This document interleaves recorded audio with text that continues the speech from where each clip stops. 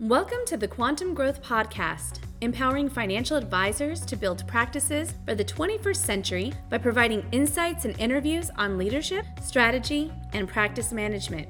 Now here is your host, Barron's Hall of Fame advisor, Jonathan Kuttin.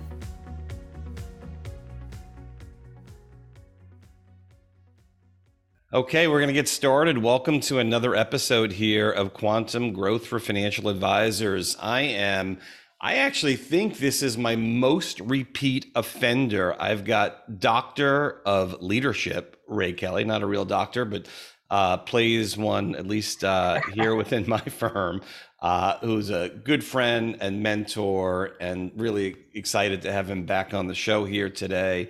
And just as a refresher, for those of you who don't recall, Ray has got an amazing background in leadership and spent tons of time in executive positions in a very prominent broker-dealer, and now is a executive coach and leadership coach for Think to Perform, and happens to be my coach as well. So with that being said, Ray, thanks again for being a guest here today. Maybe you could say a quick hello to the audience, and then I'll frame out kind of what we're going to chat about a little bit today. Yeah, I feel like Alex Baldwin in Saturday Night Live. I've been a host so many times and a guest so many times. You just bring me in as I get to play Trump occasionally in your office. That's what it feels like. It's great to be here, John. Thanks, Ray, and thanks again for joining us. So, Ray, you know, our last couple of podcasts, and actually a fair amount of the coaching that I'm doing along with John Randall, who was our last guest, in fact, has been around helping advisors start to think about how do they go from being a sole proprietor, individual practitioner, more into an ensemble practice and taking on more of that CEO type role.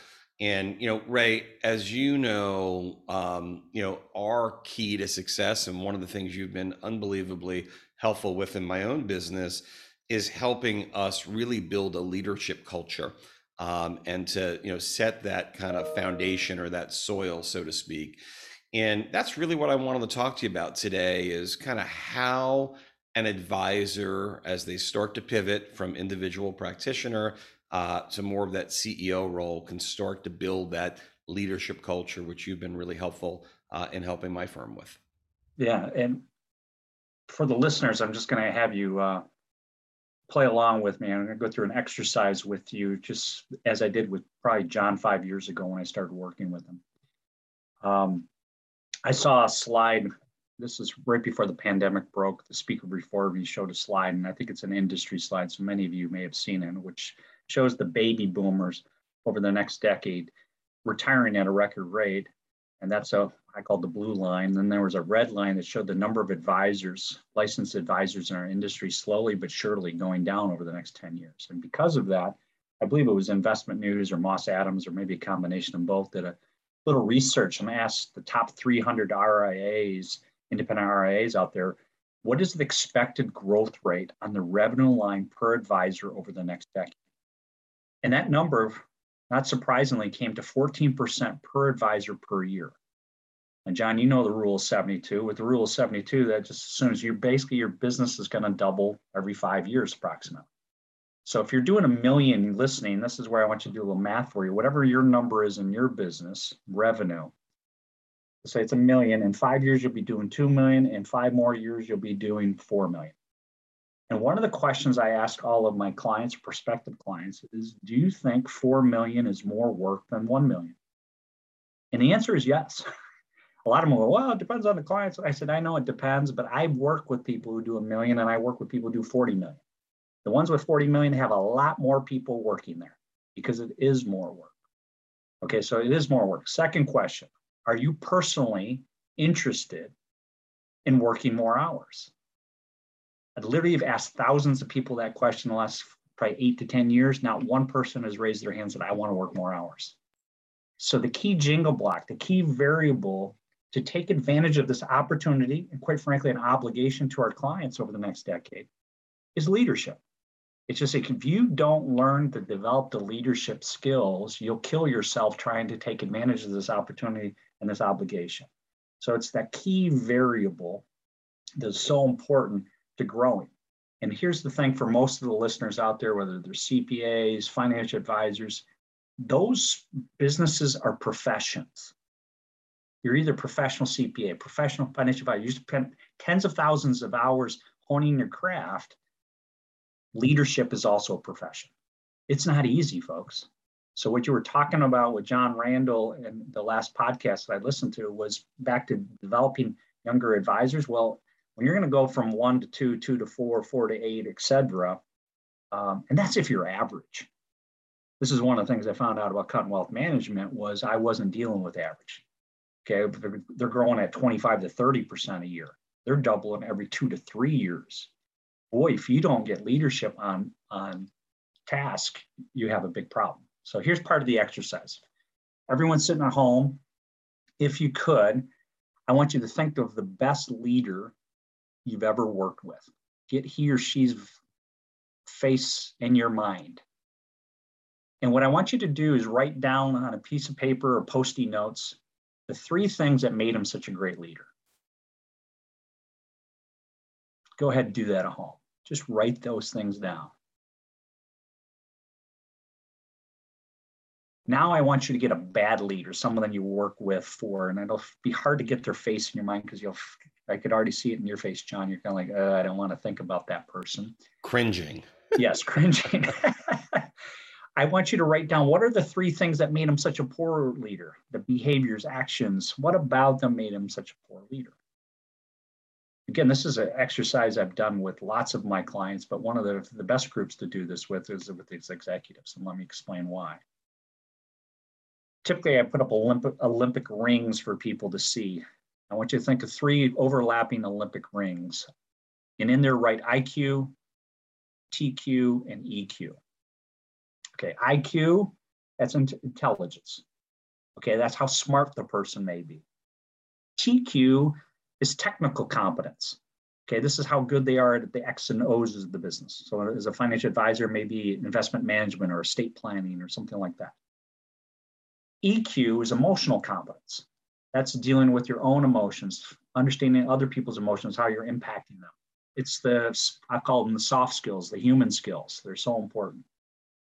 When you look at those 6 things you wrote down, both the good leader or great leader and the poor leader, if you're like every other group I've ever done this with, 90% of those things you wrote down, both good and bad, are in one category. John, what category do you think they're in?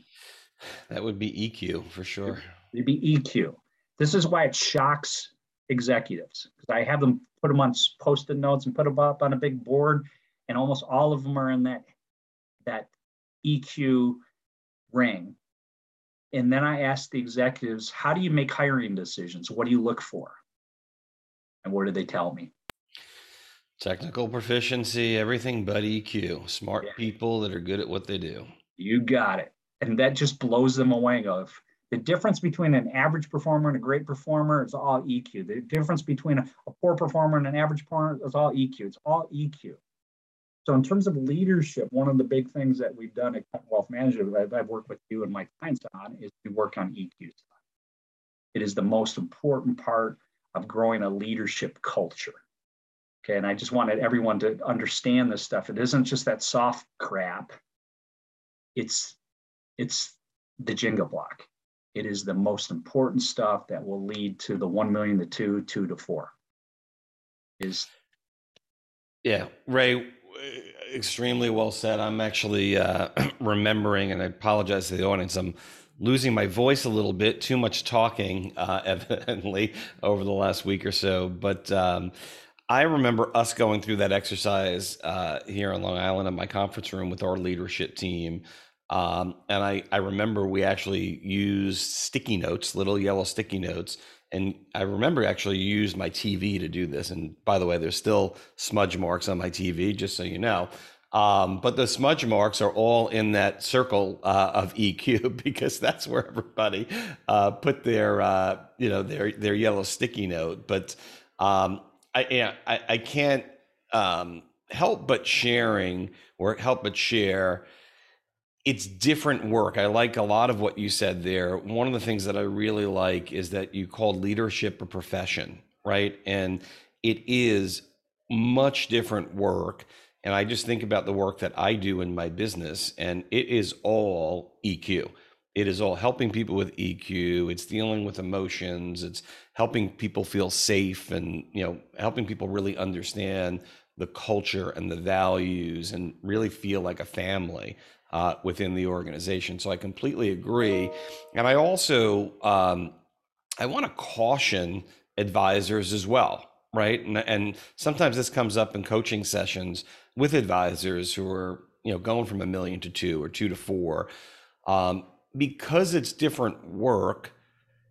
It can go bad if you don't build the skill set yourself of becoming a better leader, right? So the biggest fear most advisors have, Ray, is, well, I've spent, most advisors, 15 or 20 years working my butt off to build what's a great practice. I'm making a great income, and life is good, and I've got this great lifestyle practice, I guess we call it in the industry these days, but I'm not done, and I want to grow. And they get to this crossroads and they go, yes, but I can't develop an advisor, or my advisor isn't ready. Or what happens if they steal all my clients, right? If I take my clients and reassign them to them. And I've heard stories, right? I even had a circumstance or two back in the day where you did entrust the wrong person, or your leadership skills weren't strong enough. And that transition to a junior didn't go very well, right? Or they start to feel more entitled. So I don't even know if there's a question in there, Ray, just sort of an observation. I'd be interested to see if you have any kind of thoughts on any of that. Yeah, I do. I have a couple of thoughts. One is a principle. Okay, there's an old adage that says satisfaction is expectations realized. Often I see situations where people are dissatisfied. So it may be an employee of yours, maybe a client, where they're dissatisfied. So what that means is the expectation hasn't been met. The vast majority of the time where I see dissatisfaction occur, especially in the workplace, is expectations weren't clear. Okay, so I'm going to have people write down a series of equations like it was a math equation. The first one is satisfaction equals expectations realized. Now I'm going to give you 4 things about expectations, because this is what I find is expectations weren't clear. Okay, so the first equation I want you to write is expectations plus support equals builds trust. So you set clear expectations, and then you as a leader provide the support necessary to help this person meet their expectations. What happens is you have a happy employee. It builds trust. Because the reason why people leave an organization isn't because it's a bad company, bad anything. It's trust in the leader. It is the number one thing that keeps people, and the number one thing that drives them around. So setting clear expectations, then providing the support. The second part of the equation, expectations with no support equals erodes trust. It's pretty basic. Expectations, you say, hey, I need you to do all these things. This is what I'm going to do. This is what you can expect of me, I expect of you. And then you don't follow through as a leader. You don't provide them the leadership necessary to be successful. Eventually starts chipping away. They're just distrusting. And that's what makes them leave. Now, here's the other part of what I so frequently see. No expectations with support equals stupid. Think about that. I have no expectations, but I continue to support you. I'm going to give you all these resources. I'm going to help you out, all this stuff. And whatever you do, go for it. It's fine. God, don't tell me you don't see this all the time. We're just like, it happens all the time. No expectations with support equals stupid. Yeah, the old saying, right? If you aim at nothing, you'll hit nothing, right? I remember that from back in the day. But how about aim at nothing, you hit nothing, but I'll give you all the bullets, and I'll give you the training, and I'll give you all the different things, and still, that's not very bright as a leader. The final equation is no expectations, no support equals Wild West. Chaos. I see that happen in a lot of independent groups.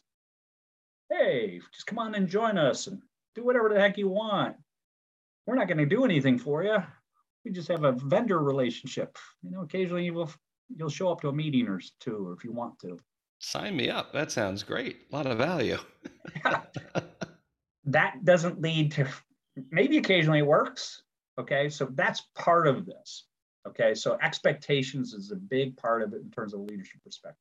But then it's John, as a leader, I want to change the entitled way of thinking that so many of us have. And it's not because we're bad people or bad anything. It's driven in society. I mean, you just watch the politics for the last 70 years. You know, I'm 55 years, so I only have 55 years of real thing, but it's back to we'll take care of you. Everything should be perfect. I love the State of the Union addresses that the presidents give every year, where they just basically promise everything. We'll take care of you. We'll get rid of every problem in the world in America. Yes, I believe you. Yes. It's just like expectations are perfection, utopia. That's ridiculous. Okay. And this is why people are so dissatisfied, is expectations are so high and there's no way people can deliver it. So I actually try to turn it around for people. And I learned this from Dan Sullivan, long time ago in the 1990s, which was the entrepreneurial way of thinking of no entitlement. And what he encourages you to do is make two fundamental decisions. If you make these two fundamental decisions, I can assure you this potentially can change your life if you view life this way. This is why I got lucky to run into this in the mid-90s. It changed my life because I made these two fundamental decisions very consciously. The first decision was, it is up to me and only me for my financial security, my success. Another way of saying that is no one has to take care of me. It is up to me. Okay, so that's number one. Number two fundamental decision is I must first create value before I get value in return. I must first create value before I get value in return. Notice I'm not guaranteed value in return because of the first decision. I'm owed or entitled nothing. It's up to me. I have to provide value. That doesn't mean my clients think it's valuable or the employee who works with me thinks it's valuable. But it's a big part of building a business. Like you say, if you want to bring clients on, you as the leader, and you actually start handing clients off to a junior, you have to provide value in your organization, that they feel like they're developing, they're growing, there's a support structure. You're not entitled that they actually see the value. Okay, when you make these two fundamental decisions, John, how do you feel? How do you feel when you say it's up to me and only me, and I must create value? I personally feel like I'm in control. Yeah, you feel empowered. You feel like you're in control. But for most people, they feel something before that. It is up to me and only me.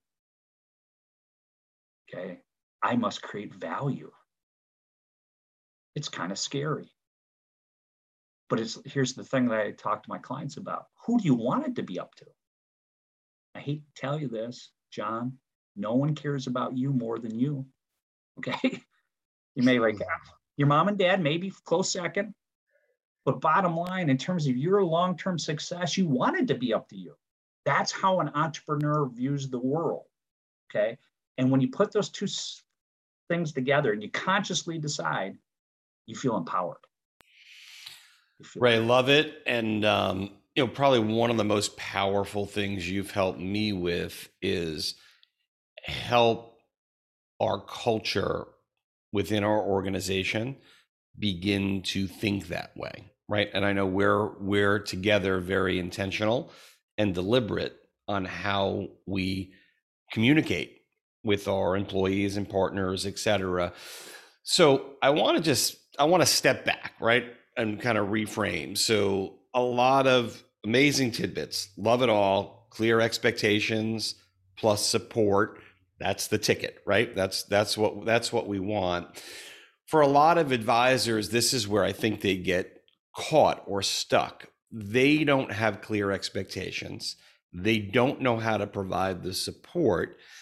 And you take that a step further, they have an expectation, which is where I think things go wrong. When you've been successful as an advisor and you've worked your butt off and you do have some of that entrepreneurial spirit within you, and you do believe it's up to me and only me, and that in order to create something, I need to first create value before I get anything in return, if I'm lucky enough to.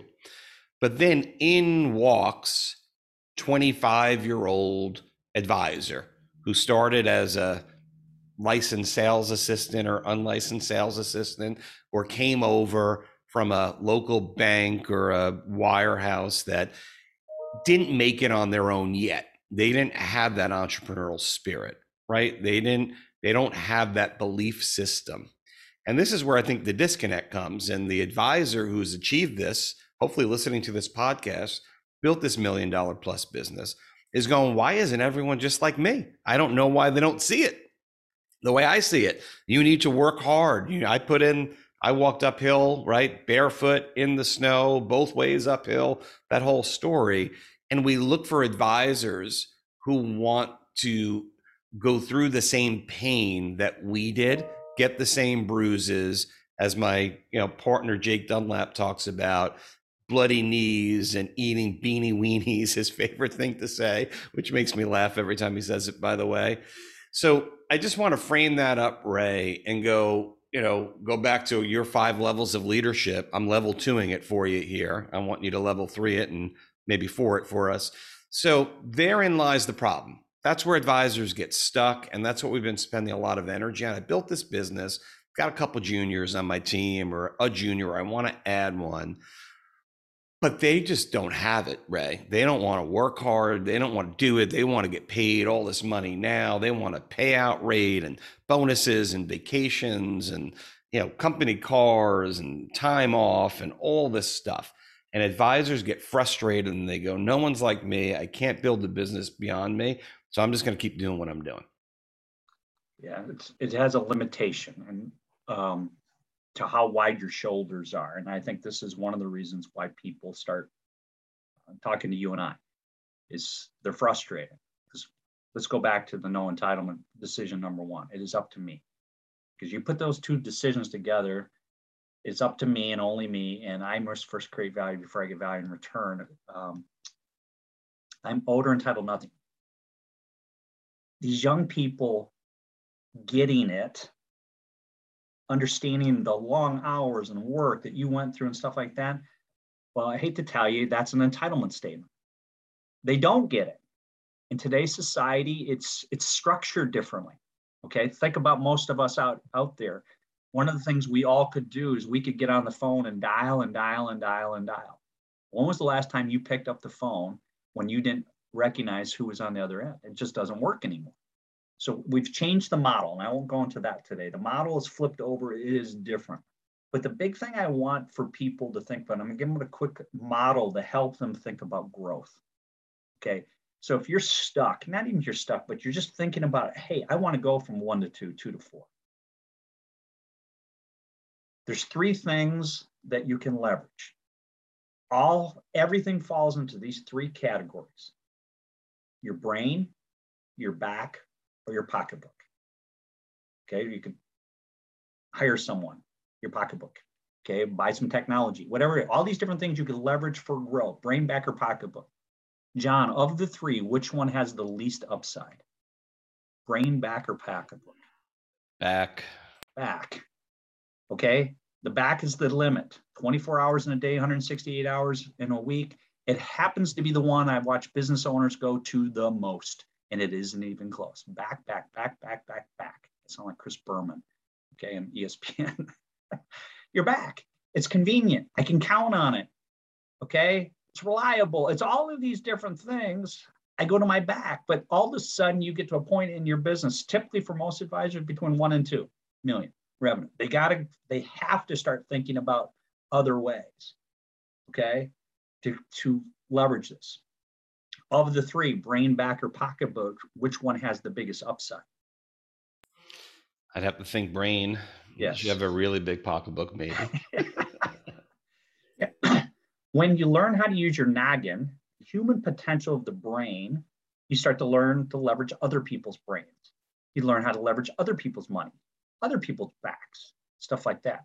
So the answer usually is in the brain. How do I leverage my brain in these different things? And one of the things you and I have figured out over the last few years, again, Sullivan coins it as who, not how. Start training your brain to stop trying to figure out how to get this person trained, how I'm going to do this, but who can help me train this new advisor? Who can help me get that CP Alliance going more productively? Who? Now, here's the thing about it. The Brainbacker Pocketbook, most people don't realize is we've had what I call our triple E's, our education, experiences, and environment are heavily slanted that say back. Okay. So John, K through 12, when you're in K through 12, were you encouraged to do your homework with your buddies, take your exams with your buddies? Nope, that was called cheating. Yes. Still is, I believe, in K through 12, but yes. It still is. And then in college, all of a sudden we went to college, and part of the college that changed is we had to go do group projects. Remember group projects? And what did we think about group projects if you're like most people? I think you thought they were easier, right? And you got to kind of, no? I think, well, I felt like I love group projects because I was able to kind of, get knowledge from others as long as you got the right group. That was the key. That was the right part of the key. But most people didn't like group projects because it was the first time in their lives they had to rely on others to get their grade, to get the project done. And it was frustrating. So-and-so didn't do their section. I had to, all of that stuff. It was different. It was when it gets 12 years of schooling, all of a sudden we started doing group projects. Now we get to business. Okay. A lot of solo practitioners are really good at the K through 12 stuff. But in order to go from 1 to 2, 2 to 4, 20 to 40, 40 to 80 million, you have to do, group projects. It's all about teaming, leveraging your mind, other people's backs, writing checks, all of these different things. It's a different skill set. And that's real important for people to understand, you're going against how you have been trained. One of our mentors is a guy named Doug Lennox. And one of the things that Doug likes to say is you do what you do because you've done. What that means is you do what you do because it works for you until it doesn't. All of a sudden, the 2 million way of thinking doesn't get me to 4. And the 4 doesn't get me to 8 because my back is sore. So you have to learn how to leverage other parts of the brain and other people's brains. Amazing, Ray. I mean, that's a spot that if I was a listener, I'd listen to that section over and over and over again. I mean, Brainbacker Pocketbook. What was it? We do what we've done because we do what we do because of what we've done. Is that what it was? Something like that. Yep. All great kind of little phrases that make things that seem, obvious, right? A little bit less obvious. I call those just, they're little tools in the toolbox, these phraseologies to help you when you're stuck, where it's just like, anytime I'm stuck, I go back to those tools, Brainbacker Pocketbook, and I've now learned from you the phraseology of the who, not how, and I love that. All of a sudden, instead of saying go to your brain, go to other people's backs, start thinking about it, change the question you ask. Now, how do I get this done? Who is the best person to help me get this done? Holy smokes. It's a different way of thinking, and watch your answers come up different. And totally, Ray. Love it, as you know. And it's interesting. You call it the curse of knowledge, right? And that's to me, we're having a coach who's been where or helped others get where it is you're trying to go becomes so important. Because, in my mind, I kind of look at it, just to go backwards a little in our presentation. Every time I hear someone tell me a reason they can't do it, it just screams in my mind, right? That kind of entrepreneurial spirit part, right? It's up to me and only me. This is not my problem that you are not succeeding, but it's my job as a leader to be able to be self-aware enough to recognize that and ultimately help that staff person or advisor or family member, whatever it may be, actually solve that problem, because it's only up to me. And so as the CEO of my organization, if something doesn't go well, it's always my fault. Even though I might have not had anything to do with it, I put the person in my firm in place to lead that initiative. And if I didn't help he or she succeed, it's on me because I put the wrong person or I didn't support them the right way or whatever it may be. And you couple that with what advisors kind of contend with in this going from soul. I keep going back to this sole practitioner because I just hear it over and over again. And I'm Ray, working on probably at a half dozen to a dozen, whether it be acquisitions or recruits or whatever it may be, to come join us. And every one of them is the same. They're all 100 million to 150 million of assets, or maybe 200 million of assets under management, doing $1 million to $1.8 million in revenue. And it's the same thing. It's an advisor who built the business. It's either a couple of staff people supporting that advisor or a junior advisor that when you get under the hood, the question you ask is, well, why isn't so-and-so buying your business or taking over as your successor? He or she is just not right. They're just, in fact, I have a group visiting me today. I won't share with from where. 2 advisors coming to visit, junior advisor. They want to sell me the business, not the junior advisor. It's not about economics. It's their belief that that junior advisor might not be the right person.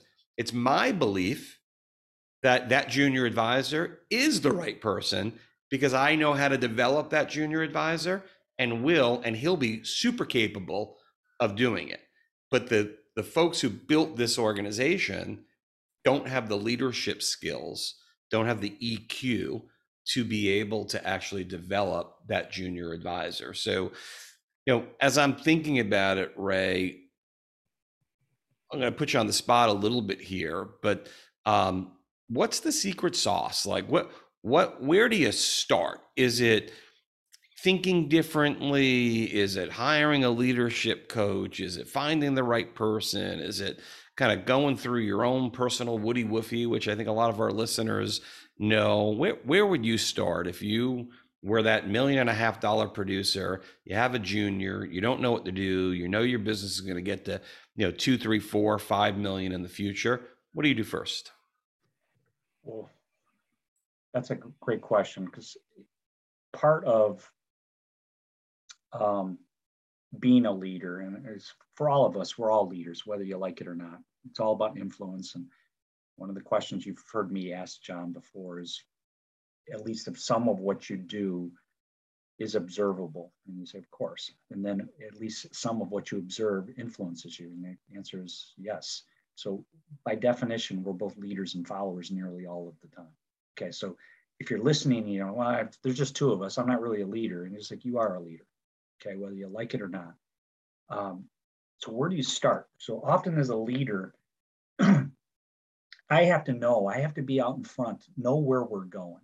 Sometimes that's really hard. Okay, I've been in positions as a leader where I didn't know where we were going. Okay, but that's my job. As a leader, I need to find out what the vision is, where we're going. Sometimes it was gray, wasn't perfectly crystal clear.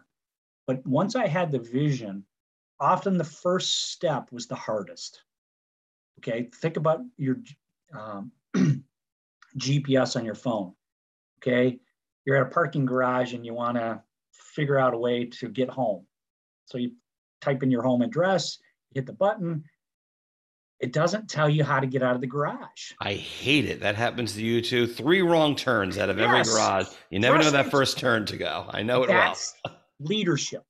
Is sometimes you don't know what the first step is. So my without giving a general statement for all of you, I'm going to give you a general statement, which is head northeast.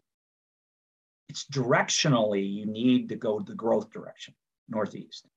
As you start driving, the GPS thing starts to go, hey, we're going south. And you start to make some corrections. Because one of the things I could tell you about adult learning and adult growing is another simple formula, 70-20-10. 70-20-10. 70% of adult learning and adult growing is from doing. You just got to go take some swings. You got to go practice. 10% of adult learning and growing is books and classes, podcasts. This is a 10%er today.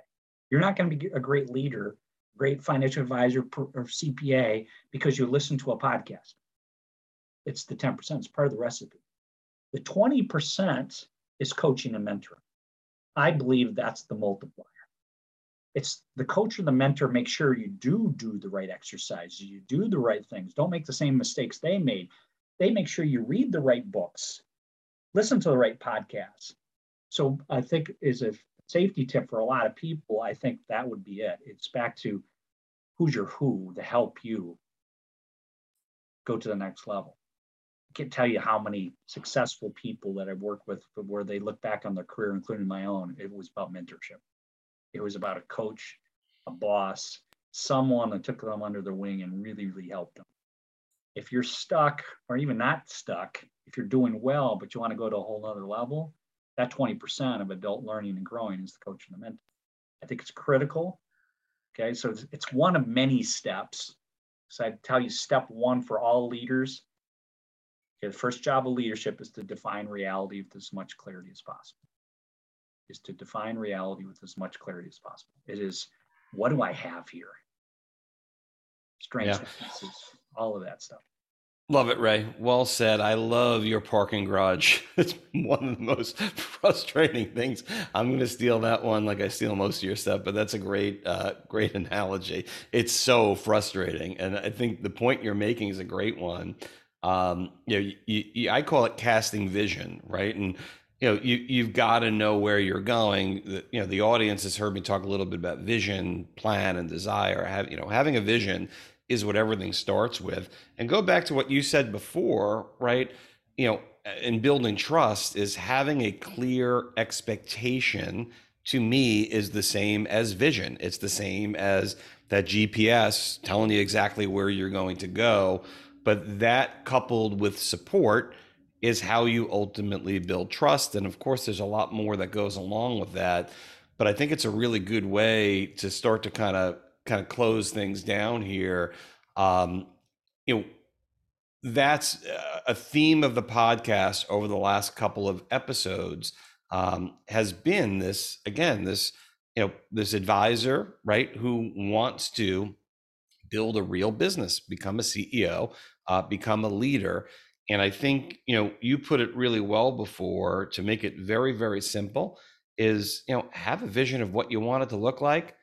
Make sure you communicate your expectations to that advisor and that he or she understands that they need to create value, right, before they're going to actually receive the benefits from that value. And I think if you can articulate that, and that's one of the things we've learned from you, Ray, is how to say that in a way that really resonates with people. And better yet, the way we've been able to use you as a who is we bring you in as a prophet from another land to communicate it for us. And we echo it in surround sound. But it's nice to have an independent kind of consultant attached to our organization that can espouse the way you espouse all of these little catchy sayings and these learnings and these anecdotal ways to think about things. And it starts to become part of the culture. It starts to become part of the DNA. And then as long as you support it the right way, and you're not even going to have all the answers. I think about what we've built over the last number of years, training classes and woody woofies for every advisor and every staff person and offsite retreats and making sure people are really understanding the vision, mission, values of the organization. When you start to put all that stuff together, as I really think about it, just started with a vision going, hey, we've got this opportunity to keep growing and growing and growing. You know what the issue is? We didn't have enough advisors to keep up with our level of growth. And I was able to see a bigger future as to how quickly we could grow. And the opportunity was to give advisors that fertile soil, we like to call it, and I think we might have stole that from you too, Ray, but that fertile soil where they can grow, right? Where they can grow and they can feel that trust so that they can create what they want for themselves in your organization. Yeah, and I'll add one thing for the audience. One of the things that we really became aware of, you and I working together, was we didn't have enough leaders. You were frustrated. It wasn't moving fast enough. You were bringing on people, but I was just like, John, it takes time to develop your leadership team. And it was taking time. There were actually some very fantastic leaders, but to achieve the big vision that you had stated, we needed to go find leaders. And that was back to the who, not how. You brought a bunch of them in. Okay, I think of Jake as one, but Dave and Jason and Jason, John Wellington. It's just, there's a whole bunch of people you brought in. All of a sudden, we have a stable of really strong leaders to help take it to a whole another level about expectations. We needed to have the support for these folks to help them achieve what they wanted for themselves, their Woody Wiffy. Completely agree. And those are those who's, and I'm going to keep you out of trouble. You forgot Jeff's name. So Jeff as well. There you go, Jeff, because he's a little sensitive at times. He listens too. Yeah. Yep. Here's the thing for the audience. I'll leave you guys with this. John talks about the curse of knowledge, but part of the curse of knowledge is, as the leader of the organization, you've been thinking about where you're going, what you needed to do for months, if not years, before it comes out of your lips and you start talking to people about it. Okay, that's the curse of knowledge. And the CEOs, sometimes leaders of organizations, don't understand why people don't get it the first time they articulate it. Okay, so here's the analogy. I want you to think of a tree.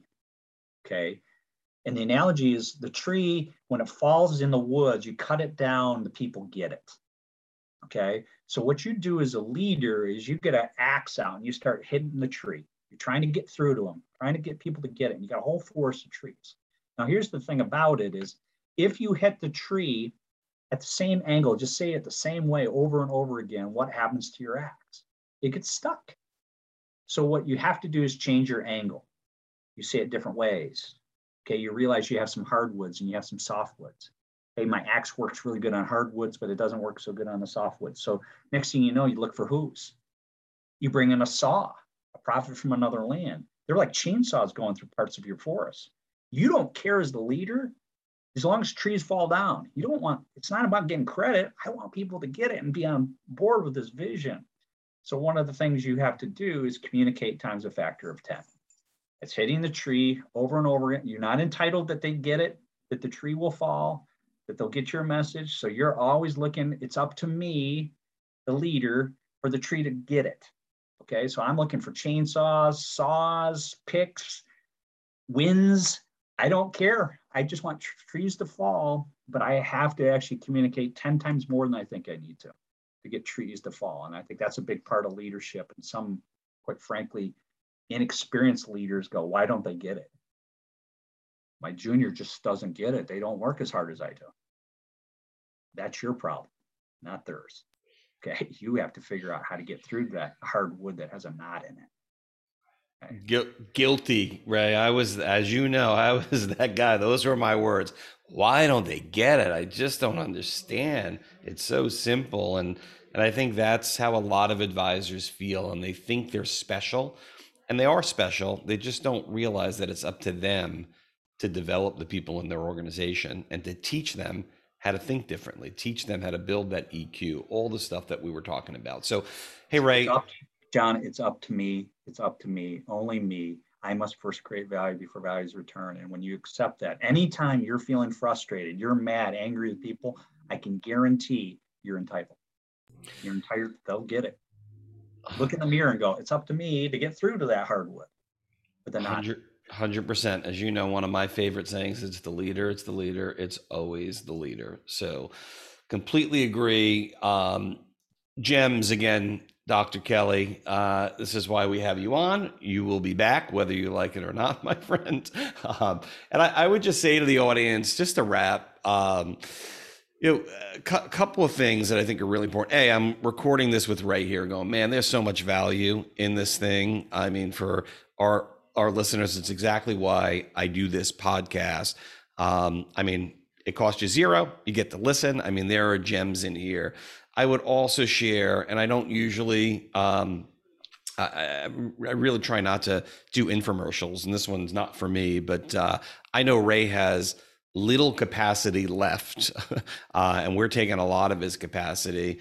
But for those who are really serious about becoming a better leader themselves and building a leadership development factory, as we kind of coin it in our practice, Think to Perform and Ray and his team and Doug and the whole group are as good as it gets. And if you're serious about doing it, you do, in my opinion, need to bring in a profit from another land, and expedite that learning. I think that was one of the points that Ray was making before, that 20%, right, of adult learning. It just goes faster. It's not that you can't figure it out, but I depend on Ray to read my books for me. I don't have that much time to read books. So Ray's my who. I could just get the knowledge from him. It works a lot better, and he can go meet with other advisors and take all of his experience and bring me and our team the tidbits that we need. And that's how you go quicker and how you go faster. And that's where you kind of think about that back, or the brain, I think you call it, back or pocketbook, right? Your back, if you're $1 million, $1.5 million, $2 million producer, your shoulders are only so broad, right? That's about all any great advisor can do on their back, right? Some figure out how to do a little bit more, but it comes to your brain. And what I figured out is I used my brain the best I could till I figured out that I've got a pretty good big brain. I'm pretty smart, but man, if I just find who are smarter than me or as smart at me or good at other things, let me just use my pocketbook as I'm growing the business to bring them in. And the old saying, when one grows, we all grow. Right. So with that, Ray, any final thoughts or anything that you had? I'd like to just hit one more time where we find you, or where our listeners can find you, but anything else you wanted to add as a last little Kellyism? I don't have anything else to add, John. I appreciate you guys inviting me on. I appreciate the infomercial. As you know, Ray, I'm pretty booked, but I'm willing to talk to folks.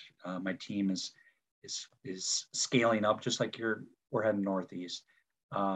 It's been a pleasure as always, and I will leave it at that. Thanks, Ray. And if someone does want to find you, what's the best email or website? Where do we find you? Yeah, rkelly at Think to Perform, the word think, the number 2, perform.com. It's probably the best place to find me. Awesome. Thanks, bud. Thanks for another great session.